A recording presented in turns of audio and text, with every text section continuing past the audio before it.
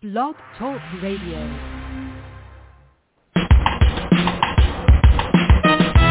Let's get lost in a better place.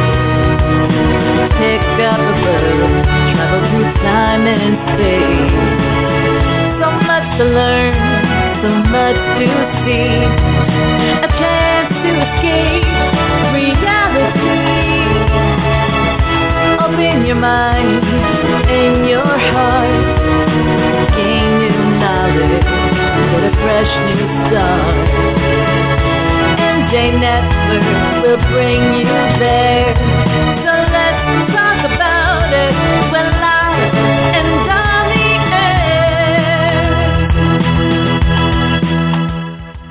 air. Good morning, everyone. This is Fran Lewis. This is MJ Network. MJ after my sister, Marsha Joyce. And this is going to be so cool. Author Jeff Markowitz is here, and we're going to talk about his book, Hit or Miss. And this book really hits high marks, and if you haven't read it, what are you waiting for? So good morning, and welcome to MJ Network. Good morning, Fran. Thanks for having me. I'm really looking forward to this. Me too. This is like, these interviews are the highlights of my day, trust me. It's fun. So, this is an interesting title. So why did you choose a time period that everybody, pretty much anyone knows about, we hope they do, the time period of the Vietnam War? Why did you choose that particular time? Well, it's interesting because one of the things that surprises me is how many people really don't know about that period. And I kind of take it for granted because I grew up during that era, so I don't really think of it as history. I mean, I think of it as part of my life. But I'm actually very surprised by the number of readers who have been interested because they didn't know anything about the period. For me, one of the things that really influenced the decision came about as a result of the 2016 presidential campaign, and I started to be concerned about things that had been important many years ago that sort of had dropped off the front burner, if you will. Issues like protecting the right to free speech and assembly and what the role of protest is in a democracy. And suddenly, a few years ago, those questions became really important again. I mean, they've always been important, but they became really kind of front and center, front page. And I wanted to talk about those issues without writing a contemporary story. And by setting it in the summer 1970, I get to raise questions that were very important then that as the world goes in circles, have become really important again today. Well, the second question I have really relates to what's happening today. There are young people, and I know from back then, who were for the war, and there were voices that were against the war.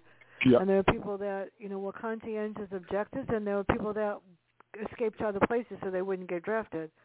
And that's even scarier. And I had a friend that really wound up in Vietnam, and he wound up getting stuck with Agent Orange. He really got sick. And it's really sad. So there are young people that are against it, and how do they feel, and how they let their voices be heard? Because when you listen to the protests today, it's not very organized, and they're very violent, and it's scary. Yeah, I think one of the things I find interesting when I kind of compare what things look like more recently and what things looked like in 1970 is kind of how both sides of the debate, both sides of the protest in 1970, in today's world seem almost innocent. And certainly that's not the way any of us felt about it. In 1970, there really in 1970 were three major issues that that people were protesting against, and there was obviously an enormous amount of overlap among the three, but the first was the war itself in Vietnam. The second was civil rights, and the third were women's rights. And although people sort of gravitated to the demonstrations and the protest movement, driven perhaps by one of those, they all kind of coalesce in people's minds and in people's activities. And I try to reflect that in Hit or Miss. The kids that are in the story, I mean, the main characters, Ben and Emily, are really your fairly, I won't say average, middle-class suburban college students living at home. These are not revolutionaries by any stretch of the imagination, but they are disturbed by things that they're seeing. And then the other young people, the other people who are really active in the demonstrations and in the anti-war element of the story are a group of 6 young adults that I kind of collectively refer to as the hippies. And they're certainly not all the same, and they don't all have the same issues, but they are all kind of representing that counterculture element that was so central to that period during the late 60s, early 70s. So, well, that's interesting. So here, this is where it gets interesting. Who was stopped for the stink bomb? And tell us about Ben and Emily's relationship. I was like, growing up, I never did that, but I had people that did. It's sad. I decided I wanted to write some scenes that gave figures from 1970 sort of a cameo appearance in the book. And the stink bomb scene is a scene where then Vice President Agnew comes to speak at a VFW post in Ben and Emily's hometown.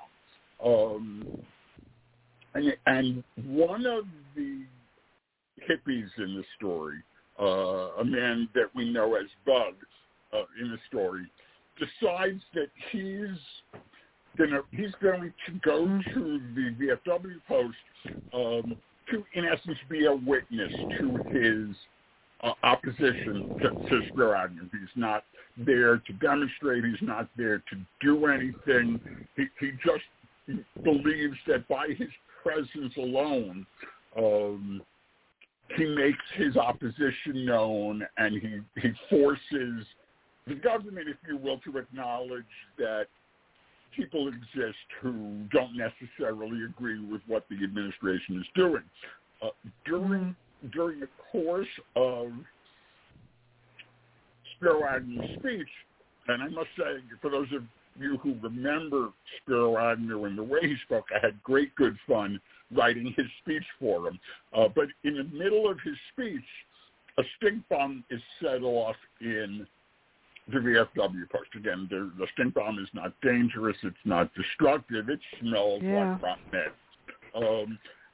And of course, that shuts down the speech and the various authorities, both the federal authorities who are there for the vice president as well as the local police, jump to the conclusion that Bud must be responsible. And if he isn't responsible, he undoubtedly will know who is responsible, because he's the counterculture come to life in the audience, if you will. And it kind of sets off an ongoing battle between the police and Bug and the people in places that Bug appears in the story, that helps to drive some of the other plot points that kind of I need to unfold during the course of the detective story. Yeah, it was interesting, though. You know, growing up, kids always played stink bombs. Not me, of course. Yeah. But, yeah. I think only once, I taught for a very long time, and not one of my students would ever think to do something like that, ever, thank God. No, they never did anything wrong, and they were a tough school. But the other classes did, and I used to think, oh, my God, yeah, instant suspension with a stink bomb, Yeah. even though it was funny. You got to laugh. It was funny. So Detective Miller, I'm not sure about him. He's very judgmental. Why and how does it impact on his relationship with Ben?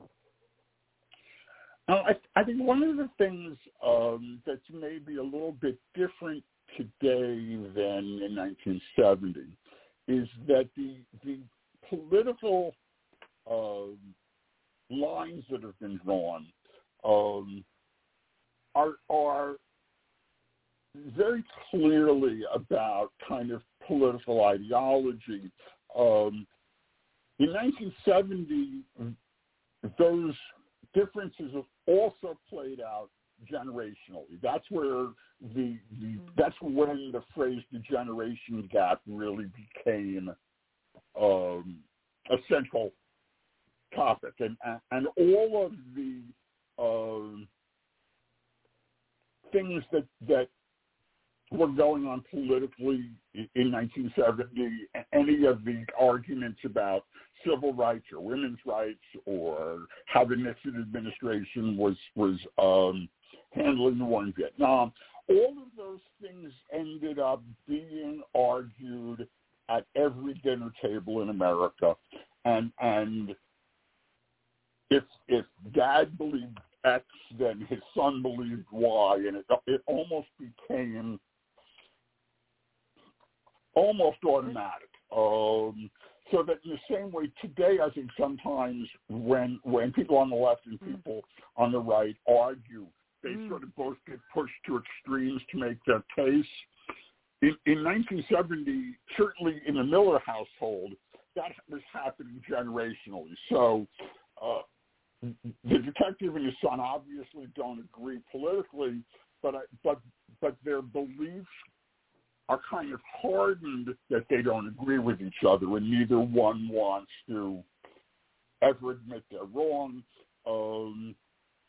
So we know that Detective Miller loves his son Ben, and we know Ben loves his father, but they're at a point in their lives where they can't talk to each other without it turning into an argument, and they both believe it's the other one who's sort of cruising for a fight, who wants to argue, and they just can't quite figure out how to break that cycle of father-son arguments, whether they are about a political issue or they're about much more personal issues that have to do with whether or not the detective likes the choices that his son is making. So I think they're fairly normal parent-child kind of disagreements, but they're occurring in a context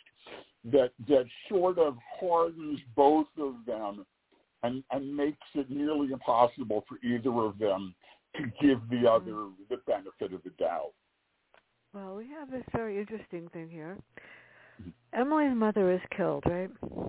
And he has to approach the family. But this was really interesting. She stays in Washington. She doesn't go home. How did you create the scene with Breakfast with the President, with Nixon? Well, I thought that was priceless. I'm sorry. That was priceless. Okay. No, that's great. I think that Emily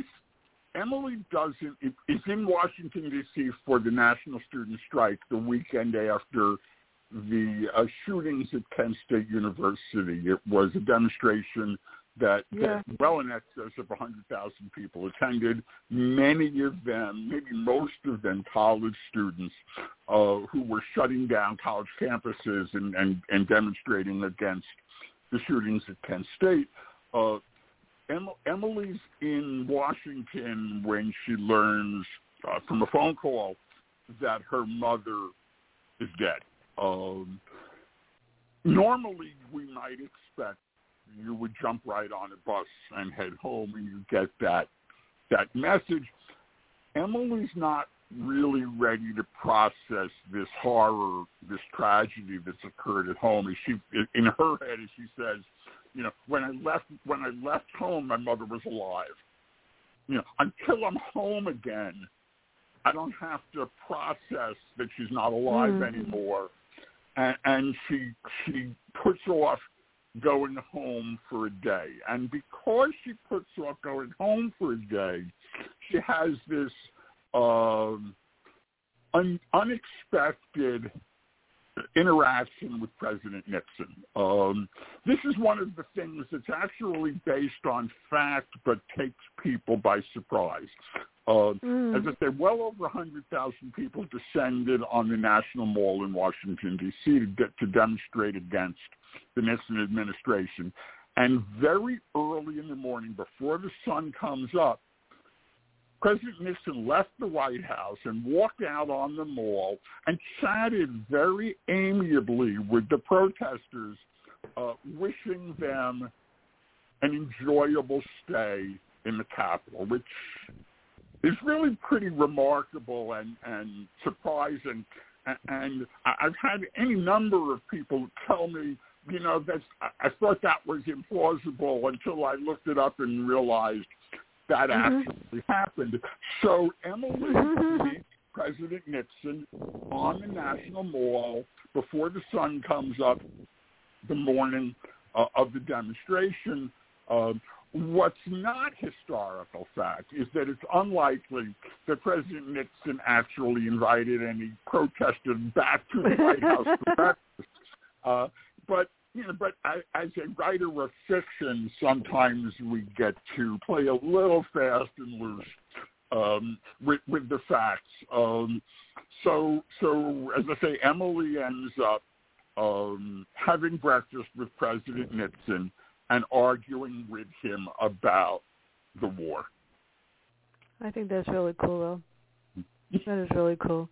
I think the most exciting thing that happened to me was when I was younger, yesterday, and went to Fordham Road, and Kennedy was there. And we actually saw him from 1,000 feet away. Just waved. But and the class I was taking in media later on in college, I got to see the film King before it came out. So that was, you never know when you're going to get something special. Seriously. And it was interesting because when she first meets the president, I had a really difficult time deciding what her reaction would be.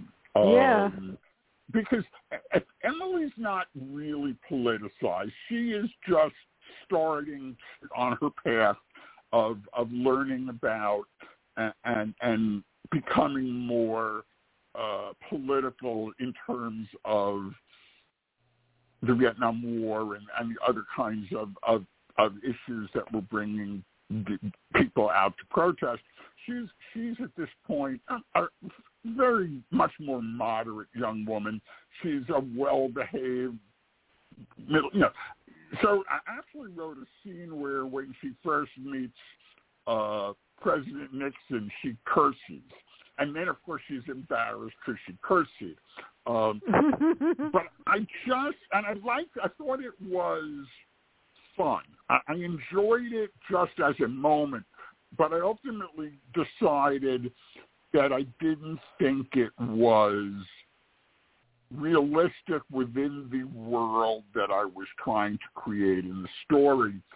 So instead I have her try to raise her fist in protest only to kind of be embarrassed and realizing that it's one thing to do that in a big crowd of people when you're 1,000 feet away from anybody that it might be directed at. It's something else entirely to be standing there 2 feet from the president and he's trying to have a chat with you and you're trying to act like you're a protester. And so she sort of ends up halfway there and realizes that that's not who she is, that she can't be quite that blunt about it. Well, we have another character. We have Duncan, right? Now, Emily's not on the top of his. Who is Karen, and what is her angle? Because she seems to want. She likes. She has her own thing out with Duncan. Yeah. What's her thing? And how does Detective Miller handle questioning Duncan? Okay. So I'm not sure about. Is this a standalone? Yes, it is. Well, okay. It was intended as a standalone. It was intended as a standalone, and it probably will remain a standalone. My personal preference as a writer, I originally started writing a series. I wrote a series that had 3 books published, and then I decided that I prefer writing standalones. So I'm actually considering whether or not, and we can talk about this later, whether or not I might want to write a second book set in Maine, and we can talk about that maybe a little later. But Duncan is Emily's father. So he is the husband of the dead woman, and like any husband of a dead woman, he's at least potentially a suspect in the murder. I mean, most any time that a wife is killed in this country, whether or not the circumstances suggest that the husband may be involved, he at least has to be ruled out as a possible suspect. Duncan is a PhD chemist. He's a little full of himself. He can be a trifle annoying.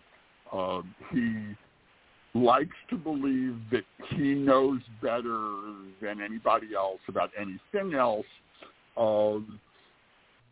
And initially, when Detective Miller first starts to question him, he's really just questioning him to gain information about the circumstances, and gradually over the course of the book, Detective Miller comes to decide that Duncan is a significant suspect, that it's not just maybe about ruling out, but that he in fact may be more involved in the crime than at least initially things appear. That may or may not, in fact, turn out to be true, but that's the way it looks to the detective at that point in the story.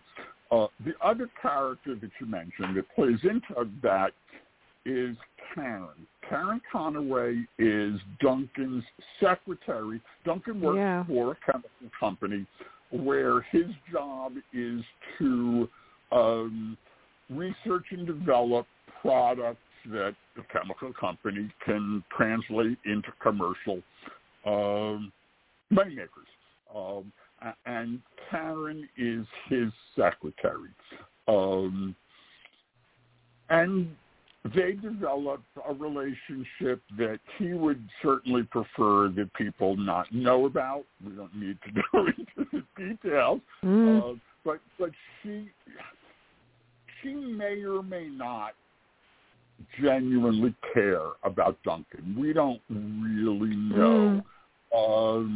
She may genuinely care about him. She just may be looking at him as a successful man in a company where she can kind of work her way up the ladder if she's connected to an important person at the company.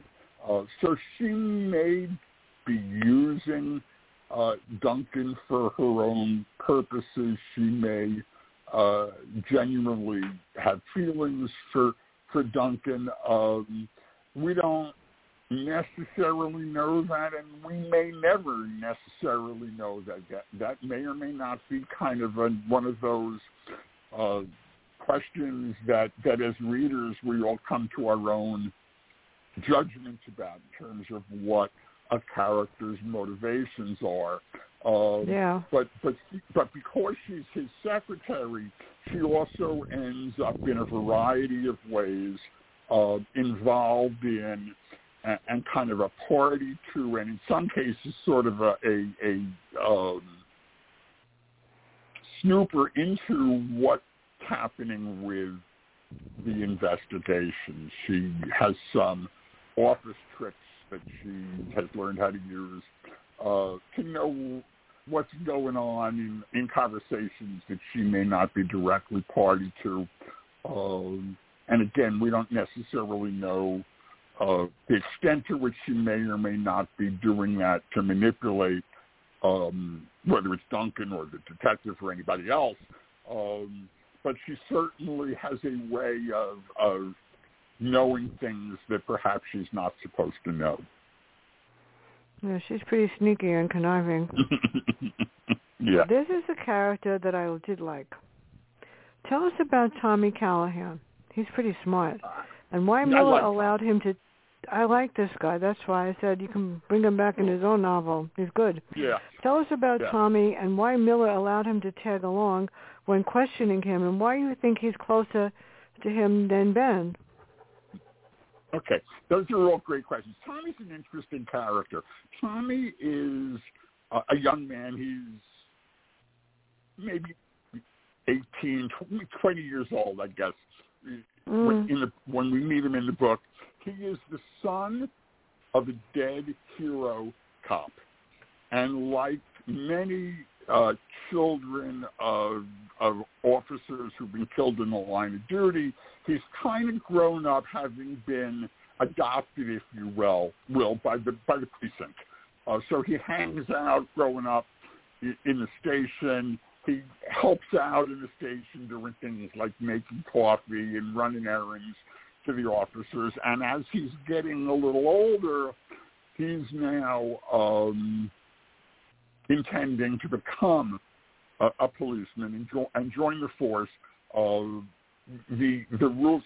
The book is actually set in Nassau County, or at least these scenes in Nassau County on Long Island.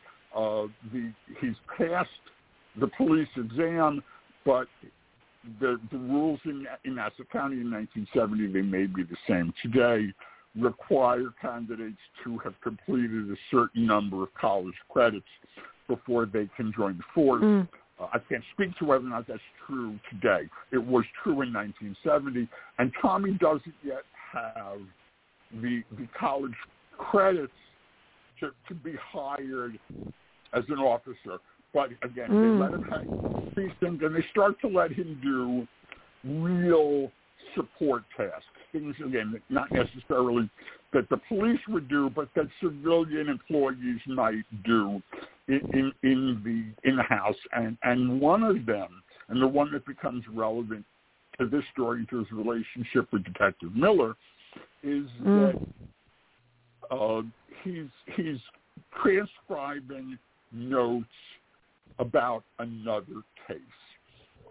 And in the course of transcribing those notes, he realizes that the person that they're following in this other case has said something that at least raises the question that there may be a connection to the case that Detective Miller is investigating. Now, Detective Miller, as a longtime officer in that precinct, knew Tommy's father. They had been in the academy together. They had grown up in the police force together. They were roughly the same age, same background, same precinct. So Tommy decides that he's going to say something to Detective Miller, share this information with him, which he realizes he's probably not supposed to be doing. He doesn't have that kind of authority. He's for all intents and purposes, a volunteer in the police station. He doesn't really have the authority to be divulging information from an investigation, but he feels that he has an obligation to justice to mention something to Detective Miller and that starts them on a relationship where the detective gradually allows him to do more and more to assist him with this case.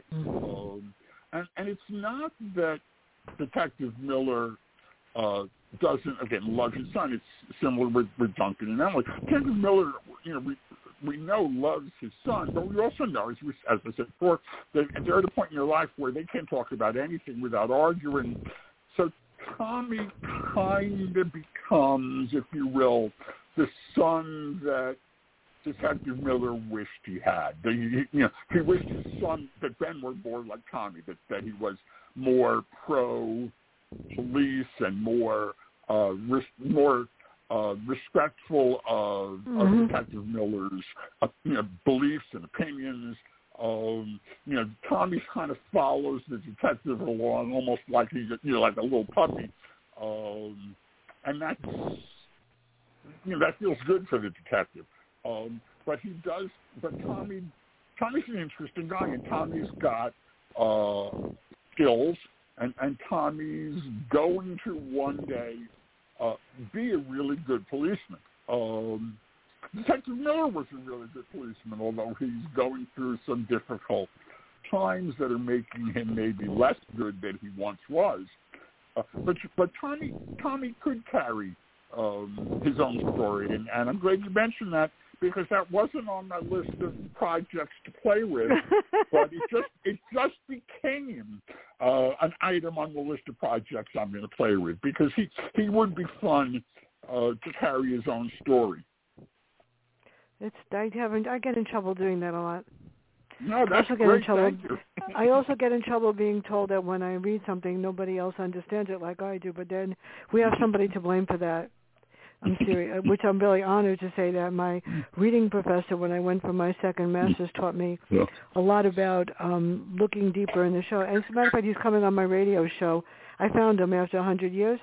He's coming on my broadcast on the 25th of August. We're going to talk about something that everybody needs to talk about, and I've been promoting it, the demedicalization of education, medicalization of education, and why so many people are so fast to medicate kids. And we're going to talk about learning disabilities and how you really classify them, and I'm quite skilled to do that, which is really great. So I was going to get a chance to talk to him. So my next question, there are two of them. I'm sorry. Okay. So Duncan deals with deforestation, which is the permanent removal of trees to make room for something besides the forest. This is interesting. Right. This can include clearing the land for agriculture, grazing, or using the timber for fuel, construction, or manufacturing. What exactly does his company do, and what does that have to do with Arnie and Mary that he finds out about? What's his company's goal in all of this? Those are all great questions. Deforestation, for our purposes in Hit or Miss, is very specifically related to our military activity in Vietnam and Cambodia. Our military wanted and needed and used a chemical agent to kill trees in the jungle, clear the jungle in Cambodia and in Vietnam to make it easier to track the movement of Viet Cong.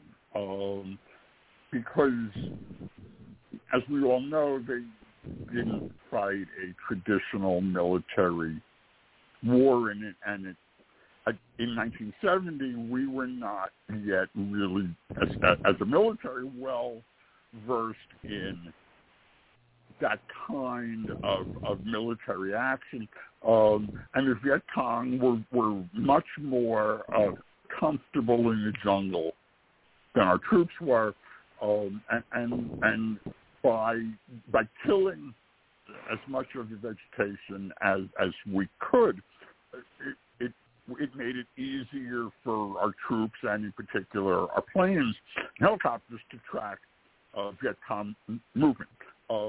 Actually, historically, that's what Agent Orange was, and we all now know health problems were caused by to troops who were exposed to it. In any event, Hanover Chemical, which is the company that Duncan is working for, is working on a chemical agent that they believe would be an effective deforestation product that they're hoping to sell to the military. Certainly, as there is for many things that may initially have a military purpose, they expect there'll be commercial benefits long after any particular war is over. But their goal at the moment is to land a contract with the Pentagon to provide the Pentagon with a deforestation agent that they believe will be better than Agent Orange, which, as I say, is what the military was using at the time. And Duncan's current assignment at Hanover Chemical is to head up that project. I don't know, it's like, now, this has really got me. Okay, number one, how does he meet Trixie? Haha. The guy is, what can I say? As I say, he thinks he's God's gift. I love Trixie. One of the things that I especially like when I'm writing, my books, my stories all have kind of large ensemble casts, and I take great pains to make my kind of minor characters have some real depth to them, to bring something to the table that so they're not just kind of cardboard cutouts. So that, sometimes as authors we spend a lot of time developing our main character, and then they end up interacting with kind of the guy who answers the door, or the guy who does this, or the guy who does that. And those characters are because they don't have a large role in the story, never get really developed and become kind of two-dimensional. And I would find that disconcerting, because if my fully developed three-dimensional protagonist is interacting with these cardboard cutouts, it sort of cheapens, for me, the whole ability to enjoy the story. So I put a lot of thought into characters like Trixie. Trixie is a waitress in a diner. Duncan has gone to Karen's home for dinner, and he and Karen have an argument, and she kicks him out of her house. And Duncan, again, is Duncan, and he doesn't want to just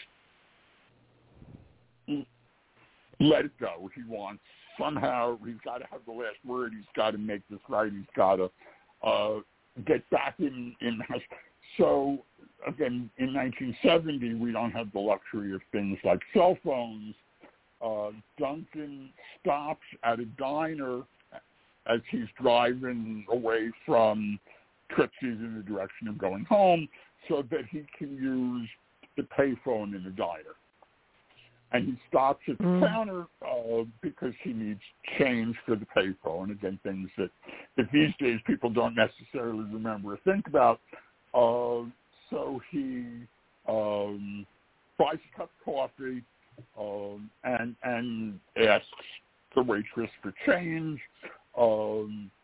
And Trixie invites him to get to know her better.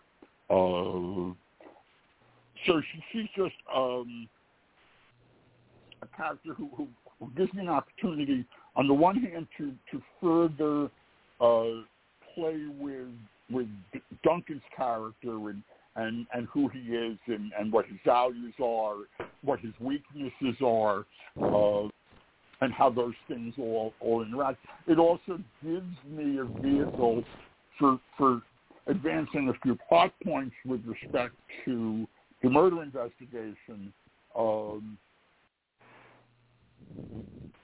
because as circumstances play out, the fact that Duncan met Trixie in the diner becomes a piece of information that moves the investigation forward.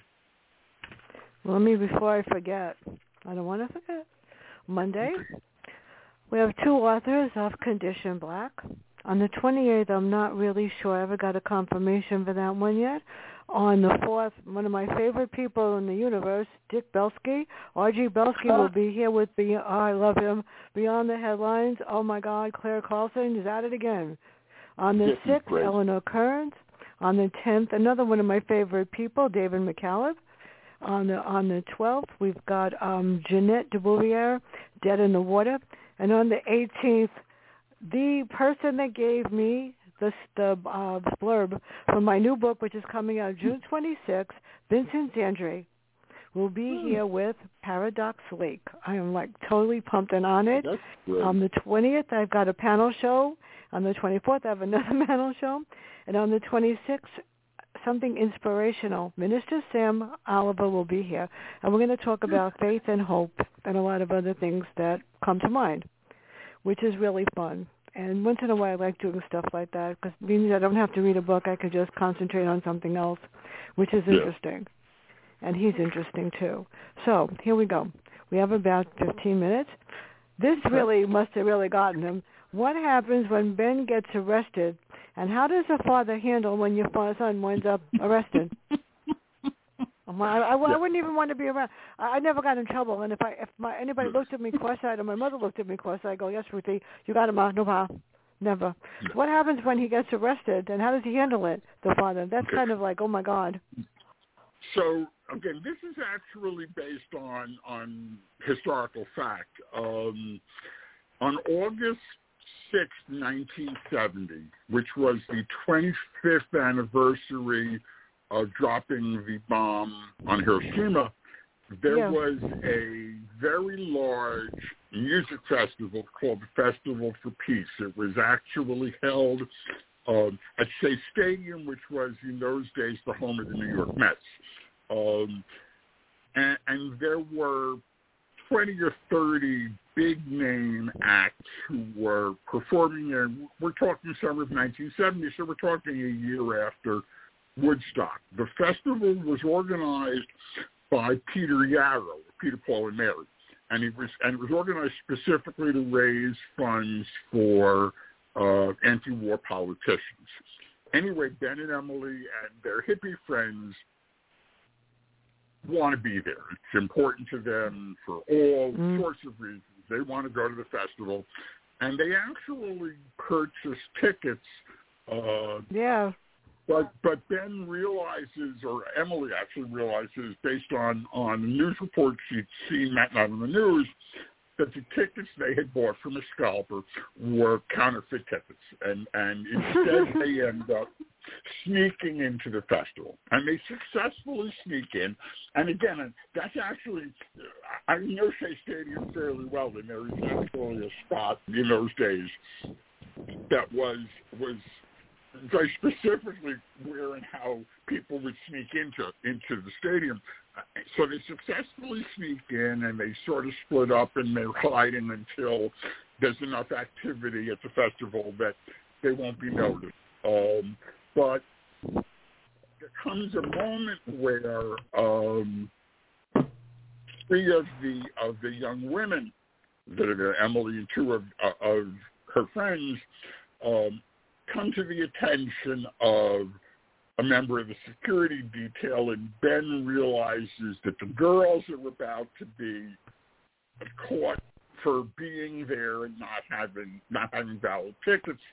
And in Ben's mind, it's the moment that happens in every war movie where the platoon's about to be caught, and one guy in the platoon does something to distract the enemy, and he ends up in the movies dead, but his platoon and his buddies are safe and can go on with their mission. Of course, he's not really concerned if he's going to get killed.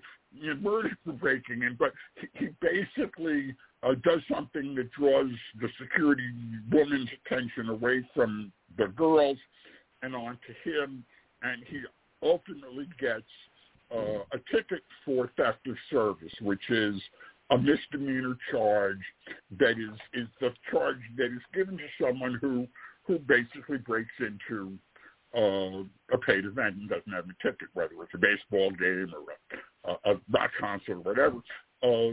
It's not often that someone actually gets ticketed, but this was a big political festival. It's a year after Woodstock, and the local police, as well as the Shea Stadium administration, want to make sure that they don't have problems, want to make sure there's no trouble.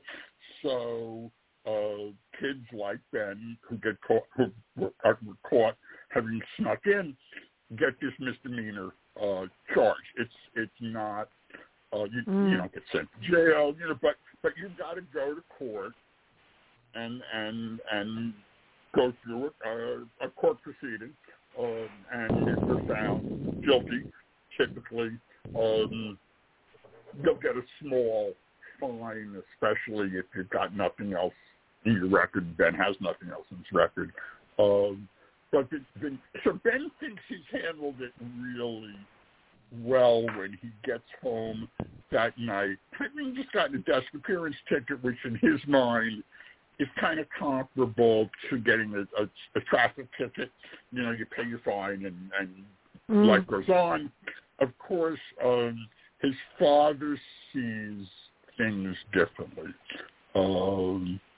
And his father understands that, at least in theory, the consequences could be more severe than just paying a fine, although he doesn't really think they will be. But he certainly thinks it's a good opportunity to once and for all kind of put his foot down and force his son kind of back on the straight and narrow. So he tries to ground him, which is difficult to do to a 21-year-old. Not impossible. As he says, if you live in my house, you live by my rules. And I think many of us have had that conversation either as a parent or as a child, because that's not too uncommon. And then he makes sure that Ben has a good attorney who can simply in advance come to a pretrial agreement with the district attorney, because these are the kinds of tickets that they just want to dispose of. They don't want to waste a lot of court time on stuff like this. So, typically the attorney and the district attorney are going to agree that, the kid will plead guilty and identify what the fine is going to be.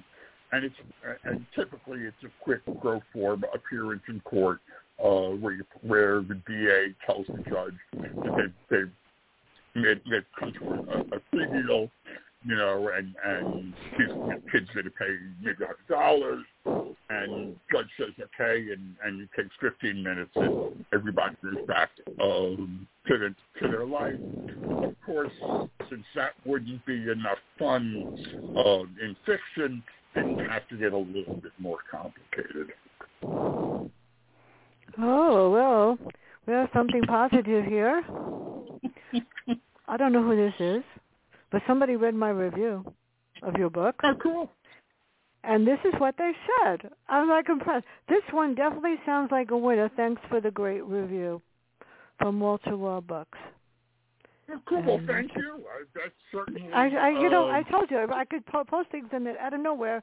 Everybody just I don't know why they just read what I write, but they do. But hey, listen, this better than telling me that I don't know what I'm doing.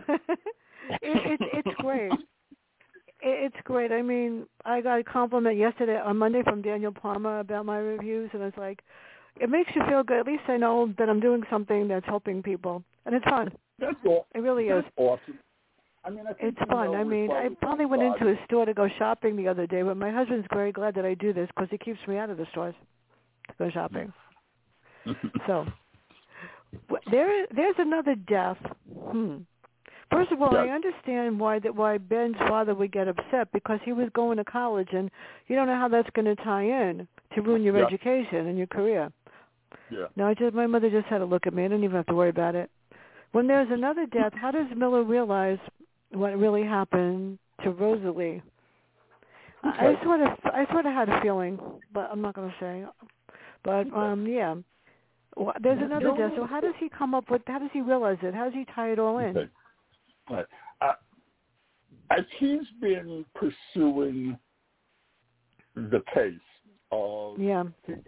he comes to the opinion that although Emily's father may be involved in the case, in murder, that he may not be, and probably is. He's not so much the person who killed his wife, so much as he's the person who engineered that to happen. So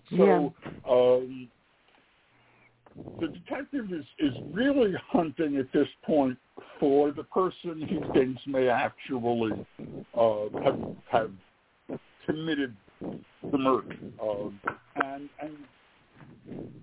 his leads on that actually start from the information that he had gotten from Tommy Callahan, that Tommy Callahan had picked up in doing some of the clerical work on this other case. So that gradually leads the detective on a chain of events that ultimately lead to a small town on the Maine coast that, again, is based on a real town, but fictionally in the book is Breakwater, Maine. And it's a small seafaring town. Its history is primarily fishermen, lobstermen, people who earn their living on boats and from the States. And in the course of following his leads and his clues, the detective eventually has reached out to the police department in Breakwater in the hopes that they may be able to help him solve the crime. As he says to Officer Hilliard in Breakwater, that if he's able to provide him some information, that Officer Hilliard in this little town in Maine, may help to crack a big murder case in New York. And Officer Hilliard is all into that because, as he tells Detective Miller, all he really does in Breakwater, is break up occasional bar fights between lobstermen. And that it would be kind of neat to be able to help solve a big New York murder case. But proves he doesn't have any information, and he's unable, at least initially, to be of any assistance until, as you say, there's a dead body turns up in Breakwater, Maine. Now, it's not turned up in the sense of there's nothing mysterious. This is an old woman who everyone expects to die and is living in a hospice and is hanging on, frankly, longer than anyone would have expected. And so when she dies, there's nothing unusual about that. There's nothing out of the ordinary. It doesn't raise any concerns. But as Officer Hilliard says, even in the most benign of circumstances, when a woman dies in this modern age of 1970, there's paperwork that has to be filed. There's T's that have to be crossed and I's that have to be dotted. And in the course of doing that, he notices something that reminds him of the contact that Detective Miller had made sometime earlier, and he contacts Detective Miller and says, "This may, I don't know what this means. It may or may not mean anything, but I think the guy that you're looking for is in Breakwater, Maine." So it's not that second dead body. It's a very just normal, elderly woman with serious medical concerns, living in a hospice, waiting to die, in essence. There's nothing untoward about it, but it raises a question that ties again back to the case that Detective Miller has been pursuing all that summer. And he makes a trip to Breakwater in the hopes that he's going to be able to put the pieces together and have it actually lead to the killer. Well, before we end, I need about 3 minutes left. What is next for you, and where can we learn more about you? And all I'm going to say about the ending, the last chapter was priceless. That's it. I will not say more about that. Thank you. I like the way the story ended. So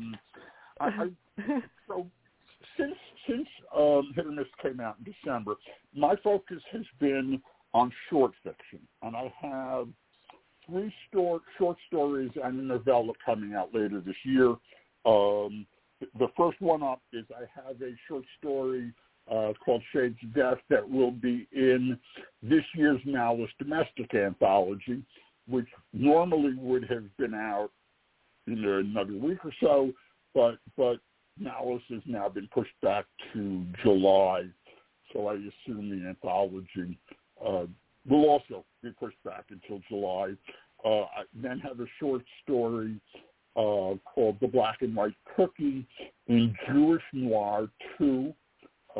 Jewish Noir, the first edition, edited by Ken Rishney and from PM Press, was really well received, and I'm real pleased that they accepted a story of mine for Volume 2. I also just sold a story called The Third Date Rule to an anthology, Asinine Assassins, that should be coming out toward the end of the year. The Third Date Rule is the story of an 80-year-old hitman who comes out of retirement for one final job. And I have a novella that will be out in probably October. The working title is The Search, and it's a meta-mystery. It's really a story within a story that kind of blurs the lines between fiction and reality. Actually, the author of the novella has a cameo in the novella. So that one is really directed to folks who really enjoy metafiction. And for people who want to just know more about where to find me, the easiest place to start is my website, which is jeffmarkowitz.com. And me, my book is coming out June 26th, and I'm getting 50 copies of it, even if I don't want them, on Friday. It's called Population Zero. It was supposed to be Population Zero, World Without People, because I created Worlds Without People. It's Population Zero, Stories About the End of the World. And it's not very long. It's 76 pages, and I've been told it's equivalent to The Twilight Zone, and it's scary. It's to try to wake up people. It's different. I don't write normal stuff. I would be bored writing whatever, different stuff. But before I end the show, like I end every other show, because this pandemic has really gotten to me, we're just one small ask. When you go outside, please be safe and wear a mask and be careful. And everybody, stay safe. Jeff, thank you so much. This has been enlightening, I'll tell you that. And when you get are you going to do another tour with Cheryl and Partners in Crime? They always ask me to ask that. I'm sure I will at some point. I'm not sure what I'm going to do with the novella. That's a little bit different. Yeah. I'm not quite ready to talk about that one yet. But certainly not for the short stories. But maybe when the novella comes out, I very well might. Yeah, I'm going to do one with them. I'm going to do one for this one, because they make me look so much better than I am. I'm going to tell you. Anyway, everybody, it's beautiful outside. Have a great day, Jeff. Stay safe, everyone, and bye. Thank you. Bye-bye.